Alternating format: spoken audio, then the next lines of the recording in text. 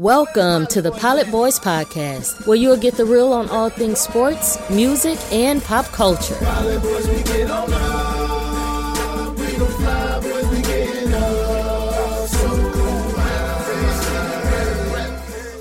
And here are your hosts, Vishwant and Partha. The Pilot Boys are in the building, episode 73. We had a good weekend. Good vibes all around going into this week, crushing it with our mental attitude, and we're ready to get this show going. Partha, how are you feeling, man? I'm feeling excellent, dude. We were on a call till a little late last night and got my rest after the fact, and I'm feeling great today. Yeah, looking forward to today's discussion. Got a really good note last week from a fan that kind of made me happy, and I sent it to you, Partha. Just talking about how much he's learning from us. It's always good to hear someone say that they're learning something from your podcast in addition to the entertainment value. And that 100%. That message was a really nice message to receive. 100%. Yeah, it's always nice just to know that you helped at least one person. You know what I mean? Because it could be. You could do the podcast, you can leave, and it's such an isolated experience because you don't see the audience at all. Yeah. It's I don't know if that, you send it out, you're I have no idea if that resonates or not. Yeah, and it's interesting, a lot of people who take something from your podcast when you're genuinely trying to create value, and it's not just about creating shock value. You may not hear the feedback as much or quite as often, but knowing that kind of helps validate the reason you're doing it, right? So yeah, it's always good to have. But with that said, let's get into this podcast, man. I was part of the reason I had a really enjoyable weekend was watching the Ohio State men's basketball team through the Big Ten tournament and watching them throughout this season.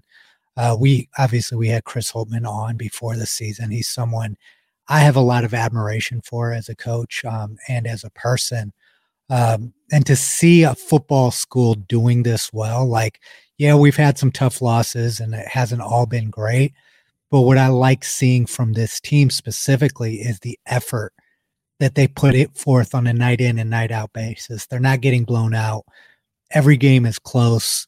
They're fighting tooth and nail to win. There is some still talent holes that we need to fill, specifically in the size and rebounding and defensive departments. But it was good to see them make the run to the final, take out Michigan 2 out of 3 times this year, and end up with the number 2 seed in the toughest conference in college basketball this year. We have 2 number 1 seeds coming out of the Big Ten, and 2 number 2 seeds actually as well, with Iowa and Ohio State. Clearly the best conference in basketball. And that's a segue into my favorite part of the year, which is March Madness. It has officially arrived. When this episode drops will be the day of games.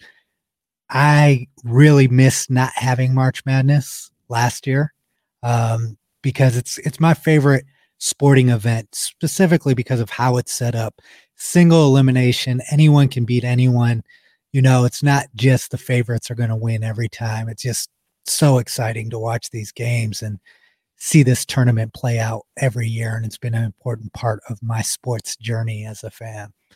Yeah, man. And it's a moment where stars are born. It's the ultimate stage for a young player to step up and say, hey, I'm ready to take that next step. And so you see some of the most legendary performances.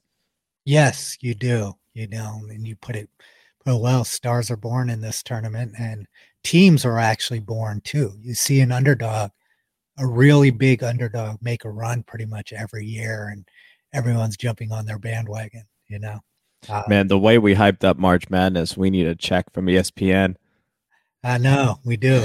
We do. Is it ESPN or is it CBS? CBS that's covering it. Whoever's covering it. Yeah, you actually know too. So, even more reason.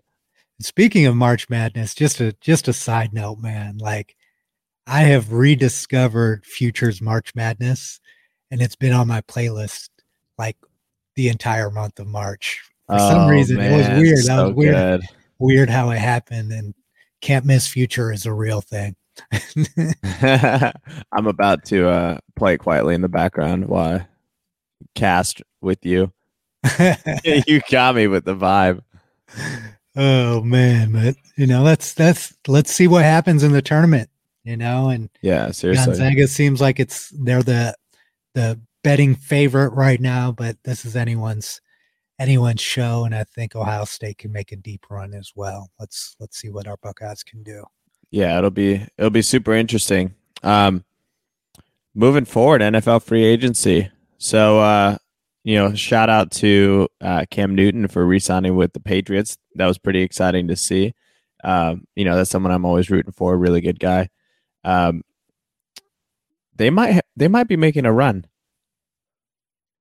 Look, Bill Belichick does not like losing. I think last year was probably the first time since he was the coach of the Cleveland Browns that the Patriots had a losing record.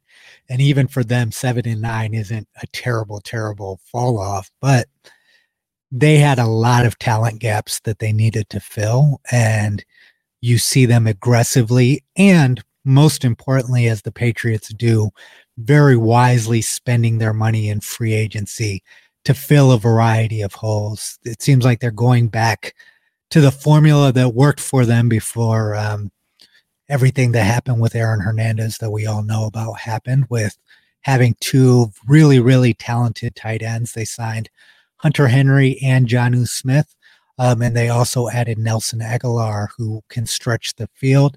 They still have Julian Edelman, re-signed Cam Newton, and I think if you look at how Cam Newton was successful in Carolina with the offenses that were successful, they were structured very similarly to how it seems the Patriots are moving forward. And they also made some wise moves on defense. Specifically, I love the Matthew Judon move.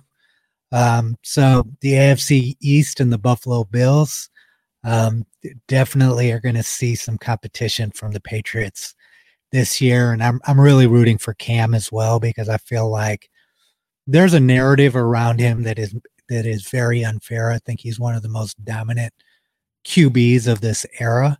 And I feel like he doesn't get the respect he deserves, although he does get some respect. I feel like he's underappreciated as a great quarterback. Yeah, I think so. I think he's the best bang for your buck quarterback on the market right now, because he's not an expensive sign, but he's got a tremendous amount of skill and physical ability he brings into the game. Yes, not to mention a strong mental attitude as well. Yeah, so you saw the Buccaneers are running it back. Saw Tom Brady put up a post, and Buccaneers, such a bizarre team. Honestly, it was really interesting watching them play this year, especially Gronk, who is the most interesting person for me, because he's probably, like, in terms of games played, I struggle to see anyone that's done better financially in any sport compared to Gronk, who everyone just seems to freaking love this guy. He must be a great hang. Oh yeah, I've got an opportunity to hang out with him a couple of times, and his energy is infectious. He's a genuine, authentic guy who, what you see on TV is genuinely what he is. He is the life of the party, but also just his charisma extends beyond just being the fun guy to hang out with. He is a genuinely good person, and a great guy to have in your locker room. He's willing to do all of the work. He doesn't act like a prima donna when it comes to football, from everyone that I know who has played with him and had him in the locker room, and just a great guy to have around, not to mention probably the best tight end to ever play the game. He's had some injury issues, but when he's healthy, as you saw at the end of the season and in the playoffs last year, there's no one that can do what Gronk can do, both receiving and blocking in the running game. He's just an all-around special talent. And I think also with the Buccaneers, you're seeing that they are a very, very talented team. And their brain, it seems like everyone's coming back. It just took them a while to put it all together there at the end of the season, but they did, and they won a Super Bowl, and they're going to be very tough to beat this year, although I think Pat Mahomes is going to have something to say about that. Yeah, I totally agree. It's definitely, to repeat is incredibly difficult in its own, to maintain organizational chemistry and, bring in any new people that have joined and all of that. So they've got a challenge in front of them. Plus, to your point, Mahomes is not somebody who goes out quietly. No, he's not. He's not. And speaking of Gronk, he's a trailblazer business wise too, man. People think he's just this fun loving guy. He hasn't spent any of his NFL salary. He lives off of his endorsements and investments, and he hit another big accomplishment, becoming the first athlete to really capitalize independently on this NFT boom, where it wasn't controlled like the NBA. NBA Top Shot is controlled by the organization. He really understood the value of his own brand and put out a series of NFTs, understood the business model early, clearly, because this came out at the right time, and his first release generated $1.2 million. Man, he's such an impressive person because he does not seem like he's working that hard at any given time. Yeah, no. He seems like he's having a ton of fun, and it's just W's. Yeah. It's just over and over. The NFT thing is cool because Gronk has been an early adopter in the tech world. He was one of the first players into connected fitness and fitness streaming apps. He invested in an app called FitPlan that he does a lot with. So I know a lot of founders that work with him in the health tech space, and to also see him, moving into NFTs, doing the deals he does, it's just a very unique and progressive business personality for somebody who is such a goofy guy. Yeah, and you and I talk about this quite a lot now in our private conversations about the energy that you put into the world reciprocating itself back to you. And I think there is no doubt about who Gronk is. He gives you the authentic and genuine personality, whether it's in a business relationship, on the football field, with a fan, out, interacting with fans. He's the guy that will see somebody on the side of the road with a flat tire and stop and help them with their flat. Like, it is 100% genuine. I think what's not surprising is someone who is that authentic and genuine deserves the rewards that he gets, right? Because everything he's put, if someone like that is on your team who is always giving you a positive energy boost, why would you not want that energy on your team? In some capacity. Straight up.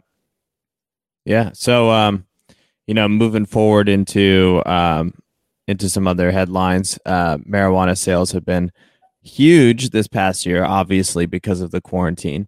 That created a ton of free cash for a lot of the states that have legalized it. We saw a lot more states legalize it this past fall too, during the election. Yeah, I mean, at the end of the day, the thing that I've always looked at marijuana as is if you're gonna sell cigarettes legally and alcohol legally, then if it's one thing if those things are considered illegal, but if you're legalizing those, then why wouldn't you also legalize marijuana, right? Yeah. And I think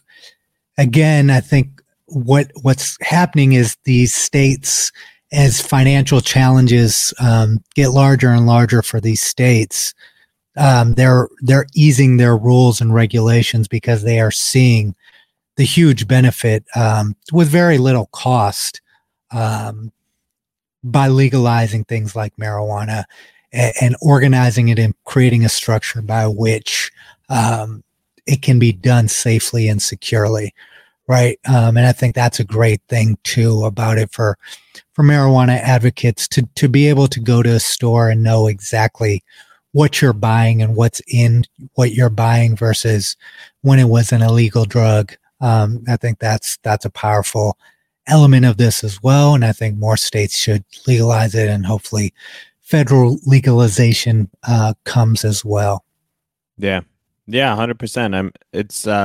I think in the drug space, it's always a good thing when things get legalized because of your point on the cleanliness of what you're taking, the knowledge that everything from source to you is vetted and thought about, and there's tracking there. There's, things that are being measured to ensure your health and safety. There's likely some sort of guidelines that need to be met to make sure that everybody's safe. So there's an extra layer of safety that you see as the customer. And I think, my personal view is that more drugs should be legal. I don't really feel illegal drugs is a productive thing from a government perspective, but I feel that, it's a very personal thing.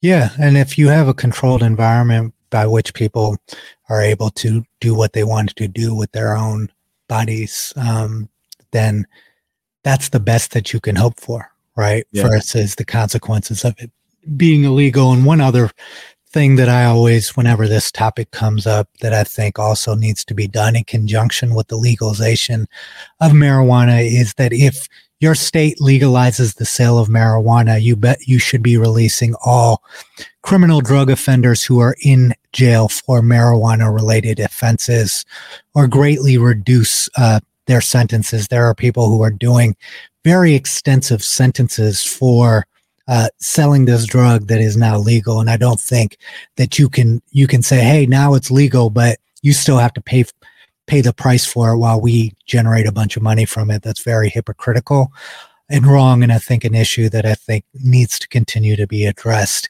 as legalization continues to move forward. Yeah, totally agree, man. It's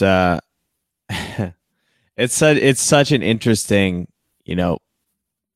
thing to talk about, because people have very strong opinions on drugs. They have very strong opinions on mental health, and to your point, it would be nice to see everything be taken care of safely from the government standpoint, giving freedom of choice to the people and providing necessary services. The money you use to put minorities in jail for drug crimes could easily be used to provide free therapy and counseling services to people who are struggling and using drugs as an escape from their lives.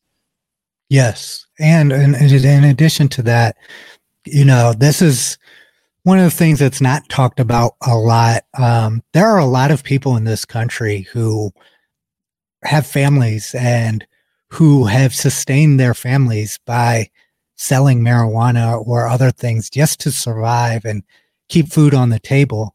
To not really understand that perspective is very wrong to do. And I think that another thing in addition to that is giving these people employment opportunities within this industry that are legal now that it's legal, allowing them to participate as well and continue, because it is the dark area also about the drug industry that people don't talk about. We hear about the kingpins and Pablo Escobars of the world, but there are people who are just, growing some weed in their backyard and selling it to their friends, not intending any harm or violence or anything. They're doing it as a way to survive. It's a small business like anything else. Yeah. A lot of the kids that I knew in college that sold weed would actually took a lot of their savings and started businesses after the fact. So it's cool to see that even in that industry, you've got some pretty resourceful people. To be a successful drug dealer, you have to be a good businessman. That's one thing that I've learned from watching all of these movies and and knowing a few people here and there. Yeah. Here and there. Yep. Yep. Moving it forward, I like this headline. A man rewarded his son for $1 for every book he reads, and he's already at $120. That's a great parenting strategy, man. Yeah, it's crazy. He got a lot of flack for this, and it brings up the idea and it comes back to how I always frame this is, do we live in a capitalist society? If the answer is yes, how is the reward structure set up for adults in a capitalist society? You are rewarded financially for the work that you do and the good things that you do. That's what people hope for. You know what I mean? So it's problematic only if the reward structure is created for something wrong. I think reading, you and I are huge advocates for reading. I think I've learned so much more from reading outside of the classroom than I have learned from reading in the classroom. And I think that it is the most valuable thing you can do to actually educate yourself and enlighten yourself on the world that you live in. And to reward a kid $1 a book And for him to read 120 books already means that the system is working. He actually said that the son feels bad that he's ripping his parents off now because he's gotten $120. I think it's great to learn those lessons, right? Like, if I do something good, I will be rewarded for it. It's like, I don't see the downside of this, but it seems like, like you've got these crusaders who always want to, throw negativity on a positive story. That's the way I look at it. Do you see a downside here? No, there's no downside to somebody reading books. Yeah, it's crazy, right? Yeah. The financial transaction piece, I mean, it's better in my opinion. I don't think that chores like taking care of yourself, taking care of your house, right? That paradigm of rewarding kids for doing chores is the wrong paradigm because it teaches them to trade their time for money. Rewarding the kid a fixed price per book, or if you were to choose books, the way that I would approach this is I would take a whole bunch of books that I've selected that I think the kid would learn from, that would be in their interest area. And I would set greater rewards for books that had more personal development. So basically just incentivize a certain form of learning, but still give the freedom of choice. If you don't want to earn as much, then, you can read the more fun, easier books. And, let the person sort it out and decide what books they want to read and how they want to make the money. But that's a more real life skill, to your point, than hey, do the dishes, do the laundry, and you get your $10 for the week or whatever. Yeah, and then when I was a kid, I don't know if you had this program. There was a program called Book It, and they would reward you for reading books, not financially, but you would get like a free pizza or a free dinner at Pizza Hut or something like that, and it worked. I tried to read as many books and get as many free pizzas as I possibly could. Me too. It was a great way of multiple systems working together, right? The small business, local pizza parlor, the school, and the students and families kind of working together. I just thought it was a really, really cool thing. And it brings up a larger conversation here, is that I do think it's important, could solve a lot of problems if we adjusted kind of even the reward structure for schools. I know that there are programs and experimental studies that are done, for example, in lower income or inner city neighborhoods, where teachers set a reward structure that the kids see and understand, whether it's, a financial reward or anything along those lines that motivates someone to better themselves, is something that we should be looking into. We waste a lot of money on the education system that we have. Maybe, taking some shots on some financial rewards could help make schools better. Yeah. Yeah, maybe it could, Yeah. Yeah. Interesting. Talk about financial rewards. The stimulus checks are going out. So if you're receiving your stimulus check, V, what are the smart ways in which you can do something with that money rather than just spend it on the new Xbox? Well, there's one thing that you can do, which is open up an IRA account, a Roth IRA, which allows you to deduct a certain amount of money each year and put it into an investment vehicle through which you can invest in stocks and bonds, and you will not have to pay the taxes until you pull the money out when you retire. So it's a great way to do you and I's favorite thing, Partha: put some money into something and compound it. This comes down to, we are speaking directly to people who are getting the $1,400 stimulus check and do not need it for survival. We always have to give that context. We understand and appreciate that there is a population in this country who genuinely need this $1,400 to catch up and survive on bills. I hear these stories all the time.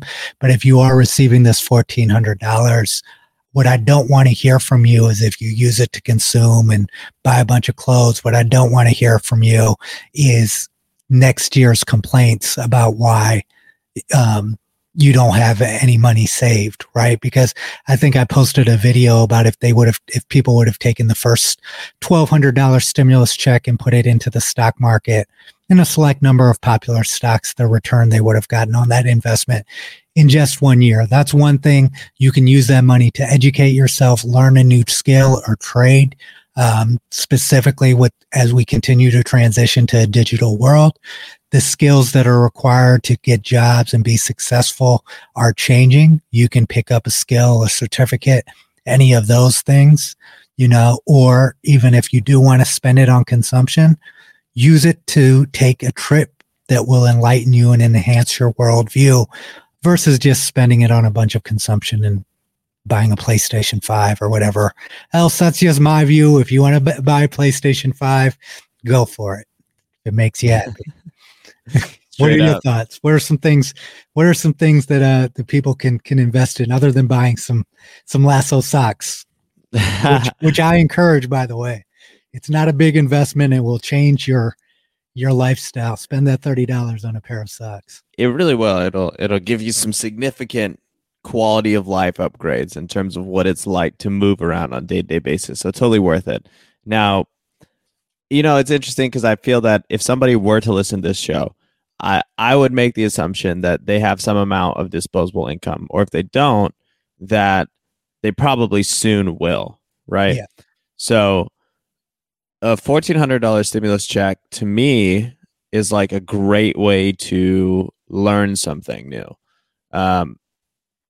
In the last 6 months, I've gotten really passionate about finding ways to make money, a lot more than I have been in the past. Yeah. And with $1,400, I mean, that's a decent swing at, a few skills. There's basic kind of allocation you could learn in the stock market, learning how to build a small portfolio. I really don't see a downside with that, especially because a lot of platforms allow fractional stock purchases. Yes. So you can go through the exercise of doing some research, learning how to allocate a portfolio, coming up with an allocation, and then seeing that 1,400 maybe turn into 1,800 or 2K by the end of 6 months or a year from now. Yeah. That's one way to approach it. The other is to do the same thing in the crypto space, to pick a few winners and wade in. You can do fractional purchases there too. That's a whole another world. In my opinion, the biggest opportunity to make tremendous wealth in the next 10 to 15 years, but it requires a pretty deep understanding and knowledge of how the technology works, the use cases for it, and an actual understanding of what's going on. Because it's not just like looking online and buying the coins people want in that space. There's just a lot more nuance to it because the technology is so valuable. In the public markets, the stocks don't really have inherent use case, but when you're buying cryptocurrency, the coins actually do have use case tied to them, like the NFTs. So there's a little bit more that you want to consider when you're making an investment in that space than stocks. And then finally, what I consider the best investment is an investment in yourself. So if you have a business that's already going, what can that money do to help you make more? So for example, if you're if you're running a small, like let's say you're freelancing, you're doing some consulting for people, could $1,400 help you hire a part-time person who gives you enough free time to be able to get more clients and hire them on full-time by the end of 30 days? Can you use that to make a step up, create more cash flow for yourself, and automate your business to an extent where you're not doing as much day-to-day work, but you're more working on it, structurally and strategically? So those are three ways in which you can make money from $1,400. I think the last one, the investment in yourself, is probably the best return, but you would have to have a sense of what you want to do already happening, and you would need to have like a basic roadmap of where you're trying to go already put together to be able to go down that path. Yeah, and I think the overall point that we're making is that money is a vehicle. It is a utility. It can create and enhance things that you are working on. And if you look at it that way versus just strictly looking at money as something to generate so you can consume and spend. You not saying that that's an unwise way to spend it if it gives you genuine happiness, but to look at it and understand that even if you, whether it's $100 or $1,400, if you start looking at money through that lens of utility, it will definitely enhance your productivity in life and in your financial rewards. 100%. And you and I are both big believers of this, V, but whenever you receive money, it's like finding the ways to use it to flip it and make more out of it. So, yes. Making a few $1,000s, or the stimulus check's a good example. You get that money in, spending it. If you have to use that to live, that's great. But if you don't, then there's a lot you can spend it on to make, $2,000 or to make $5,000. And so that's really what the game is about. If you want to accrue some level of financial, voice in this world. Yes. 100% agree. Now, speaking of transitioning from something money, which has utility, to something I believe has little utility anymore. The Grammy Awards happened on Sunday. I did not tune in. Did you tune in, Partha? Yeah, I watched it, but that's because we have a mutual friend who decided to come over and say, "Hey, you're not allowed to watch anything but the Grammys." Well, I hope he enjoyed it. He or she enjoyed it.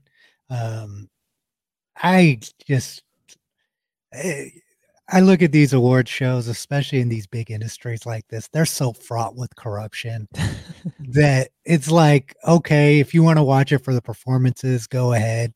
Now, even the performances are fraught with corruption. Who gets to perform versus who doesn't get to perform. It's just, it's lost its luster. To me, I genuinely, as a music connoisseur of sorts, I like when I am referred to music, not told by an award show what is good versus what's not good. And oftentimes these awards are happening post hype already, so people already know what's good and what's not. Although I was happy to see Nas win a Grammy. It's like a Lifetime Achievement Award. I was disappointed in some of the people who won a lot of awards because I don't really think that their music, from an artistic standpoint, necessarily deserves to be rewarded, and that happens every year. Yeah, I would agree with that sentiment. Award shows in general are kind of BS, but I think that the way that they can have value is like if you're the creator, it always feels good to be recognized for the amount of work you put in, right? So seeing artists who hadn't won Grammys before win them is always special because those, especially in that industry, you go through a lot before you even have an opportunity to get to that stage. So that's already saying a lot. But yeah, to your point, I don't think that the Grammys are necessarily a mark of what's good or what's not good or what you should listen to or what you shouldn't. They're not very good at discerning any of that. But there's a tremendous amount of politics and branding going on in terms of how they're trying to position themselves to the industry. And so the Grammys are essentially just trying to maintain power as an organization, in my view. Yeah, and you see the awards go toward a lot of people who the industry has the most invested in, and you see that year after year. I think part of that is, I don't know if part of what my viewpoint is tainted by my understanding of how this industry actually works. I don't know if it has more value to just a casual fan, but I think they definitely need to look in the mirror, because I do think the Grammys are a powerful brand, and there was a time that they meant something.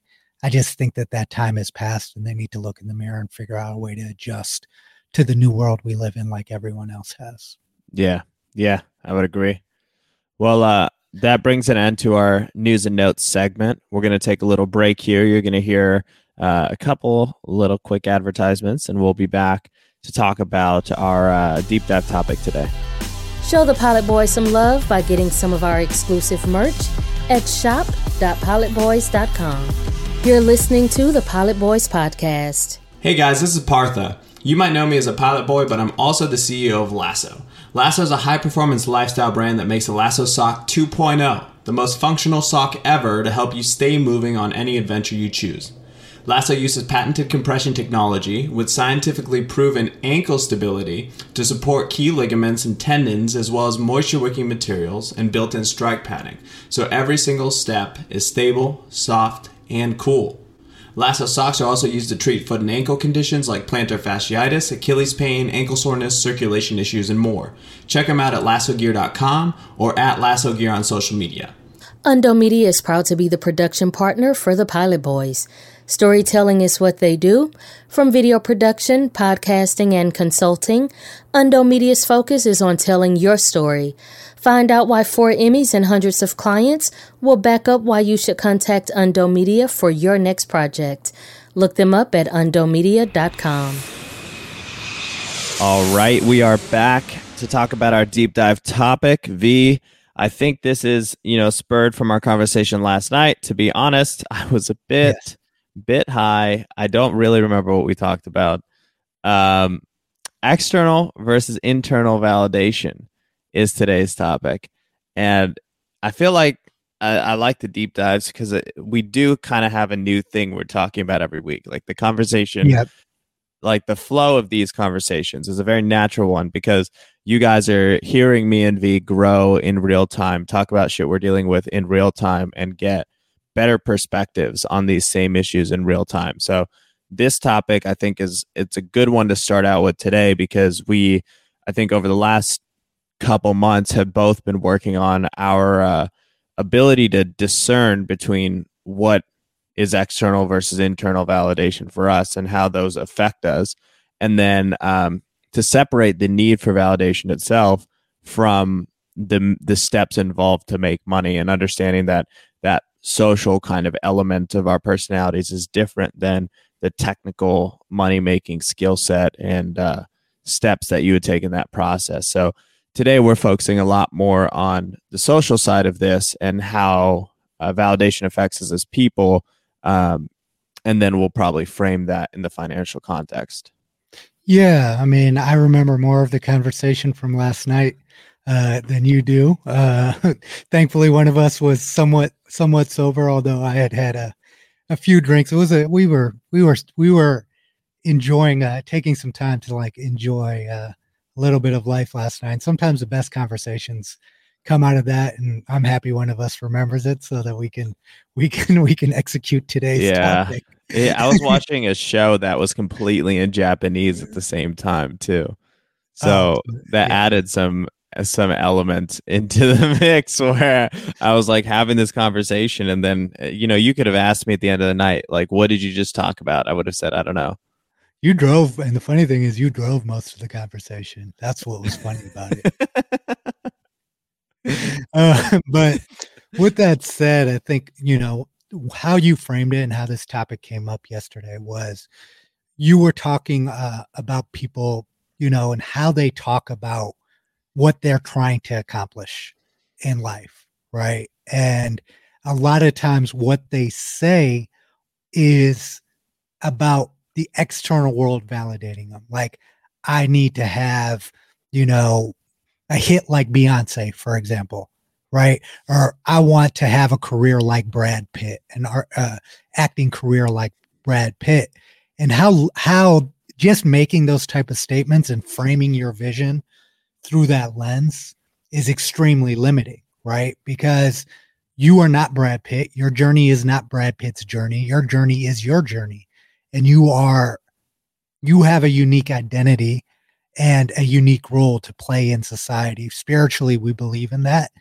That's kind of where reincarnation and that thought that everyone talks about even comes from. You continue to take on a new life until you fulfill whatever it is your purpose in this world was supposed to be. And that is when you finally reach heaven. That is how our culture works spiritually. So that's part of the reason that I think both of us kind of view this thing the way that we view it. But I thought it was a very powerful thought how you framed that. And actually wanted to have you add some more color to it today and how that thought even was formulated. Yeah, man, I think that was a really, really good summary of it. You know, the context is that we have a society that's really, really focused on goal setting. We think that goal setting, productivity tips, ways to become more effective, you know, biohacking, brain hacking, all of these topics are ways that we are seeking as a species to get better. You know, it's like a very innate desire of any sort of animal that's alive is to increase survivorship, if you will. And so in this era of goal setting, you have to measure your goals off of something. And as a society, we have agreed upon measuring points. You know, wealth is one of those. Award shows like the Grammys are one of those, so on and so forth. And I think that the premise is there's a tremendous flaw in setting goals and measuring success based on external set factors like wealth, like social status, like recognition, things that other people control, because then you lose control of your ability to feel successful. And so there's a flaw to that sort of lifestyle. Whereas if you were to set your goals and your measurements based on internal set measurements, you typically end up a lot happier and a lot more successful. That means you can't use recognition to measure success. That means you can't use money to measure success. But these all have to be byproducts of what you're actually measuring to figure out if you're happy or not. Yeah, I think you that's a great summary as well of the thought. And I think another point that you brought up, or I brought up, I'm not sure who brought this up, was also that when you are seeking external validation and allowing other people to control and dictate it, it becomes like a race that you're running in place almost, because they're going to the external world is going to constantly move the goalposts for you. And it's like all of a sudden you're racing against this external validation that has no ceiling it just keeps going endlessly. It's like pie. We just had Pie Day. It just keeps going and going and going. And what I've seen happen to a lot of people is it ends up leading to depression, or because they've lived their lives trying to satisfy either external validation or the structure. Like, for example, in our community, the structure is pretty much set for most kids in high school. Either you're going to become a doctor, a computer engineer, or an engineer. Those are kind of the three fields that we're told that we have to fit into. And because that's reinforced so much culturally, a lot of kids never ask themselves the question of, well, is that actually what I want to do with my life? Right. And it's not, that's within our culture, something we identify with, but I think those exist across races and across socioeconomic status, this idea of living up to others' expectations of you versus setting expectations for yourself. And I honestly believe the sooner that you understand and learn that it's an internal race, because there's a lot of work to be done to even set those internal measuring sticks for yourself, because you have to understand yourself. And then you have to understand your goals and what you want your purpose to be in life. And that actually takes searching. That's a path that you have to go through.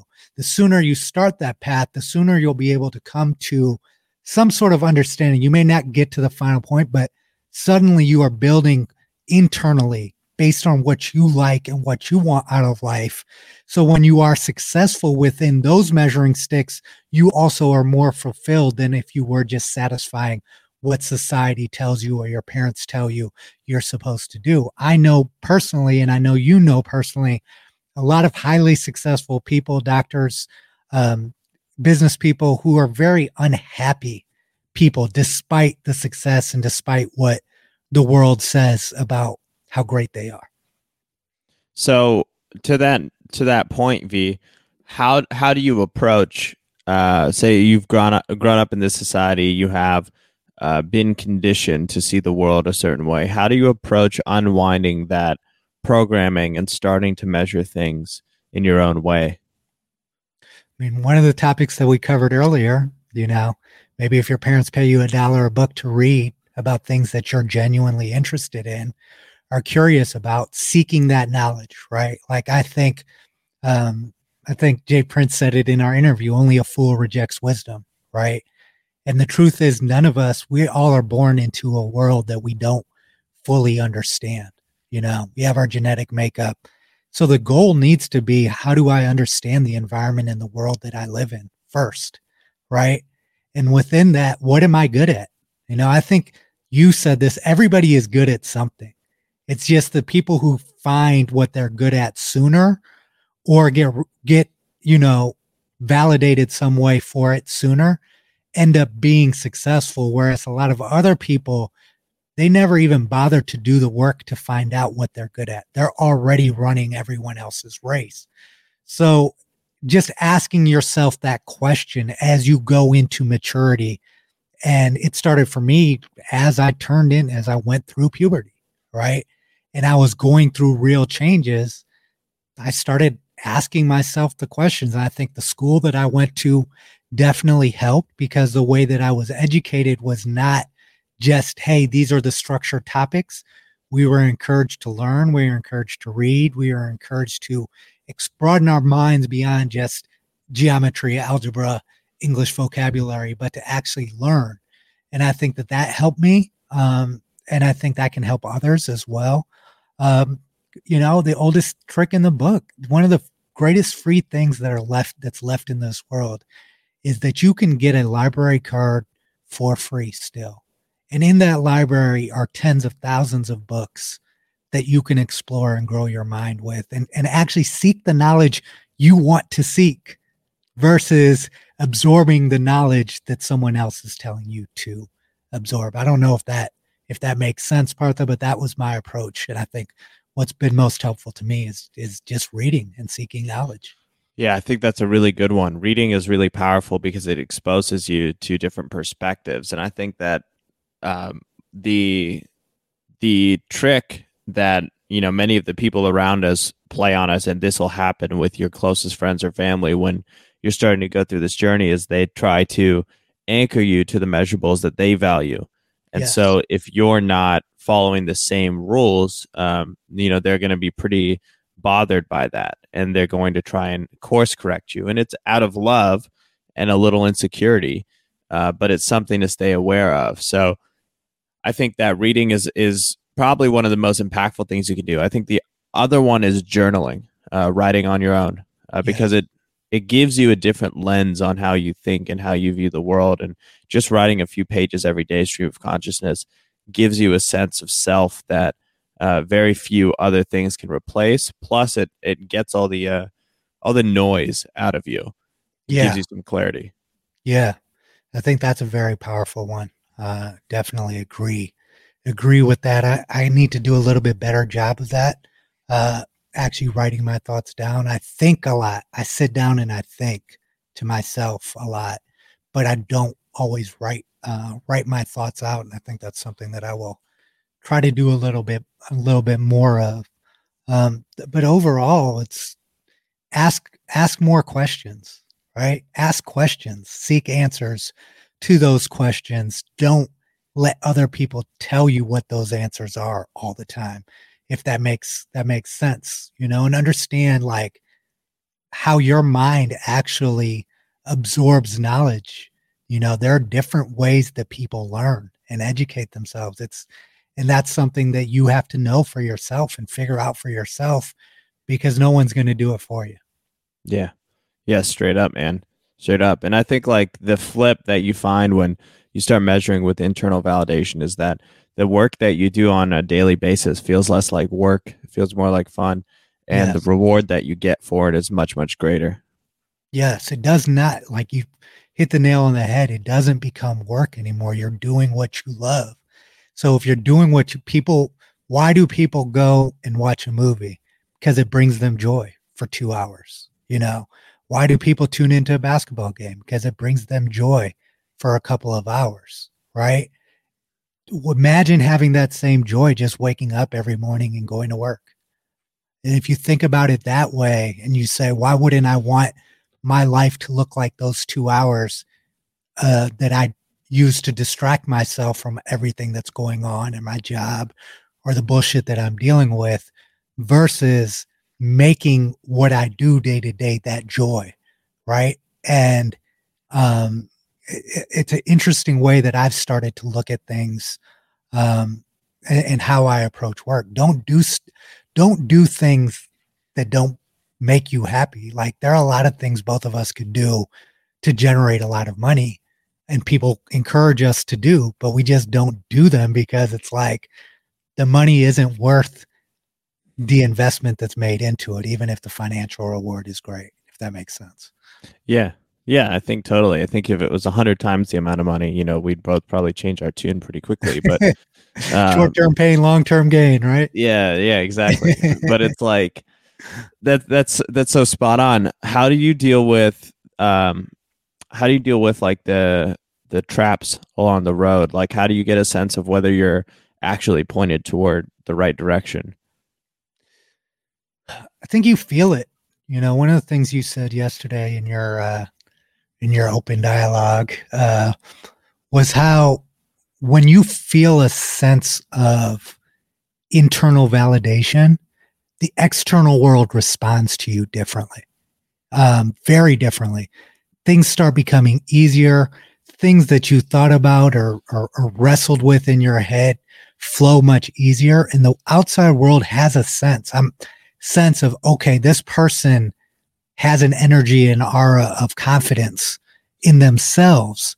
And so suddenly you'll see how the external world suddenly is validating you in ways that you're not even looking for validation, right? Mm-hmm. That's how you know you're on the right track. If you go through a day and you feel like you're in a good place, and you go through a day and how the outside world engages with your energy and your aura becomes more positive. This is what's happened for me and why I continue to gain confidence. Once I felt that and I said, hey, I'm just going to be who I am consistently and approach the world with that, the world responds.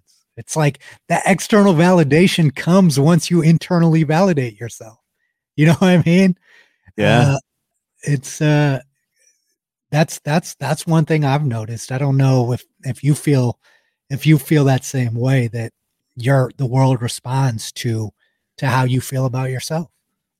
No, I think that's the most accurate thing about the whole success journey, is that it's more based on your own belief in yourself and how you see yourself than anyone else, because people take their cue off of you. It's like how you treat yourself. My mama used to always say to me, like, don't be mean to your sister around your friends, because the way that you treat her is how they'll treat her. Yeah. And you can expand that to yourself. Like, if you allow people to make fun of you, if you don't stand up for yourself, if you don't have clarity and the words to essentially like let people know to mind their own business in the right, kind way that it needs to be done sometimes, then you're not standing up for yourself. And so you're allowing other people to treat you worse. And in essence, you're treating yourself badly. And so that is, I think, as much a part of success as even the measurement of success. Yes. And know what your measuring sticks are, Actually ask yourself the big questions, right? In our society, there are certain things that are clear, right? Go to school, get a high-paying job, get married, have kids. It's like this structure that they say that everyone is supposed to fit into. And society has accepted those measuring sticks as what success entails. And if you don't succeed in any one of those areas, or not succeeding according to that, suddenly you're leading a very, or if you do fit into those boxes and you never asked yourself the question of is this really what I want? Or am I actually built for this? If you don't ask those questions, you can end up fitting into those boxes, and the external world looking at you and saying, oh, wow, he's got everything, or she's got everything. But you internally feeling like, damn, I'm living with regrets and resentment. And that creates a very negative life energy, not just for yourself, but the people that you love and you care about that are around you. Yeah, I totally agree. And that ability to, come in and lift people up is something that's valued in today's society. So when you're able to cultivate a more positive life energy around yourself, it genuinely creates the circumstances you're trying to create. Yes, it does. And it goes, I love talking about The Alchemist, as you know, and that is why it is my favorite book, because the takeaway is simple, right? What you give is what you will receive. When you genuinely care about something and you genuinely love something and you're doing the work to make it happen, the external environment, the universe around you will conspire to make it so. And I've found that to be true through my life experiences. And I'm sure you have as well. It's a very simple rule. And some people might say, oh, that's a bunch of bullshit. It's not. It's real. Yeah, 100%, man. It's just the energy stuff for me. Sometimes I feel hokey talking about it because it just feels like made up sometimes, but it's like the truest correlation between things that I wanted in my life being in my life and those things not being in my life is that energy thing that we're talking about. Am I doing that? Yep. Have you felt that way too? I have. Yeah. And the first step is discovering what that energy actually is and being aware of what your best energy is. You know what I mean? Like when you're genuinely the happiest, external variables don't even impact you. That doesn't matter. If someone comes and tells you right now, Partha, lasso sucks, your socks suck, doesn't move you. Yeah. It doesn't, not even for 1 second, because you've put in the time to develop this and fall in love with this product in a way that you've given your energy to. So one person's opinion who spent 5 minutes thinking about your sock isn't going to move you. You know what I mean? Yeah. Well, I mean, that's a great point. And I think it's like when I've never heard anyone even say something close to that, because I think they can sense the purity in it too, right? If you talk to me, my heart's in what I'm doing. And so it becomes very hard to ever hate somebody that genuinely just is doing their best. Yep. And it circles back to our news and notes topic about Gronk. That's how you understand why he's so successful. Yeah. Yeah. I mean, kind of the same thing. Yep. He's giving out positive vibes and positive energy to the world, and he's fulfilled, and his cup is full as a result of it. Yeah, man. I guess we should all strive to be a lot more like Gronk. I don't know if most of us could survive living Gronk's lifestyle. He is kind of a genetic anomaly. So I don't encourage, if you're not 6'5" and 270, I don't encourage you drinking like Gronk drinks. Man, so V, just to kind of tie a bow on this, if you were to give our listeners one really actionable next step to help them start to differentiate between external validation and how that affects them versus what they really care about and how they're going to measure their own success, how would you guide them? I think the first step is asking yourself fairly consistently the question, am I happy? And then also knowing what happiness means to you, figuring that part of it out and working through that, whether that's you do that through therapy, you do that through reading, getting a self-help book, whatever works for you, is getting that understanding of what makes you happy. And then once you're able to understand what makes you happy, then you can evaluate what's in your life that's taking away from your happiness. Yeah. And then asking yourself the question within that, how am I to blame for this unhappiness, and how is the external world to blame? How do I fix that? And I think, and the other thing, as I mentioned before, is I honestly think to understand this external versus internal validation, pick up a book about it. I genuinely believe The Alchemist is the simplest for me because I think it is a fictional novel. It's an easy read. and the lessons are very clear. And I think anyone can take away kind of that point that we're making about external validation versus internal validation and taking your own personal journey. I think it's a very good way to frame your mind to start thinking like that, because that's the book that did it for me.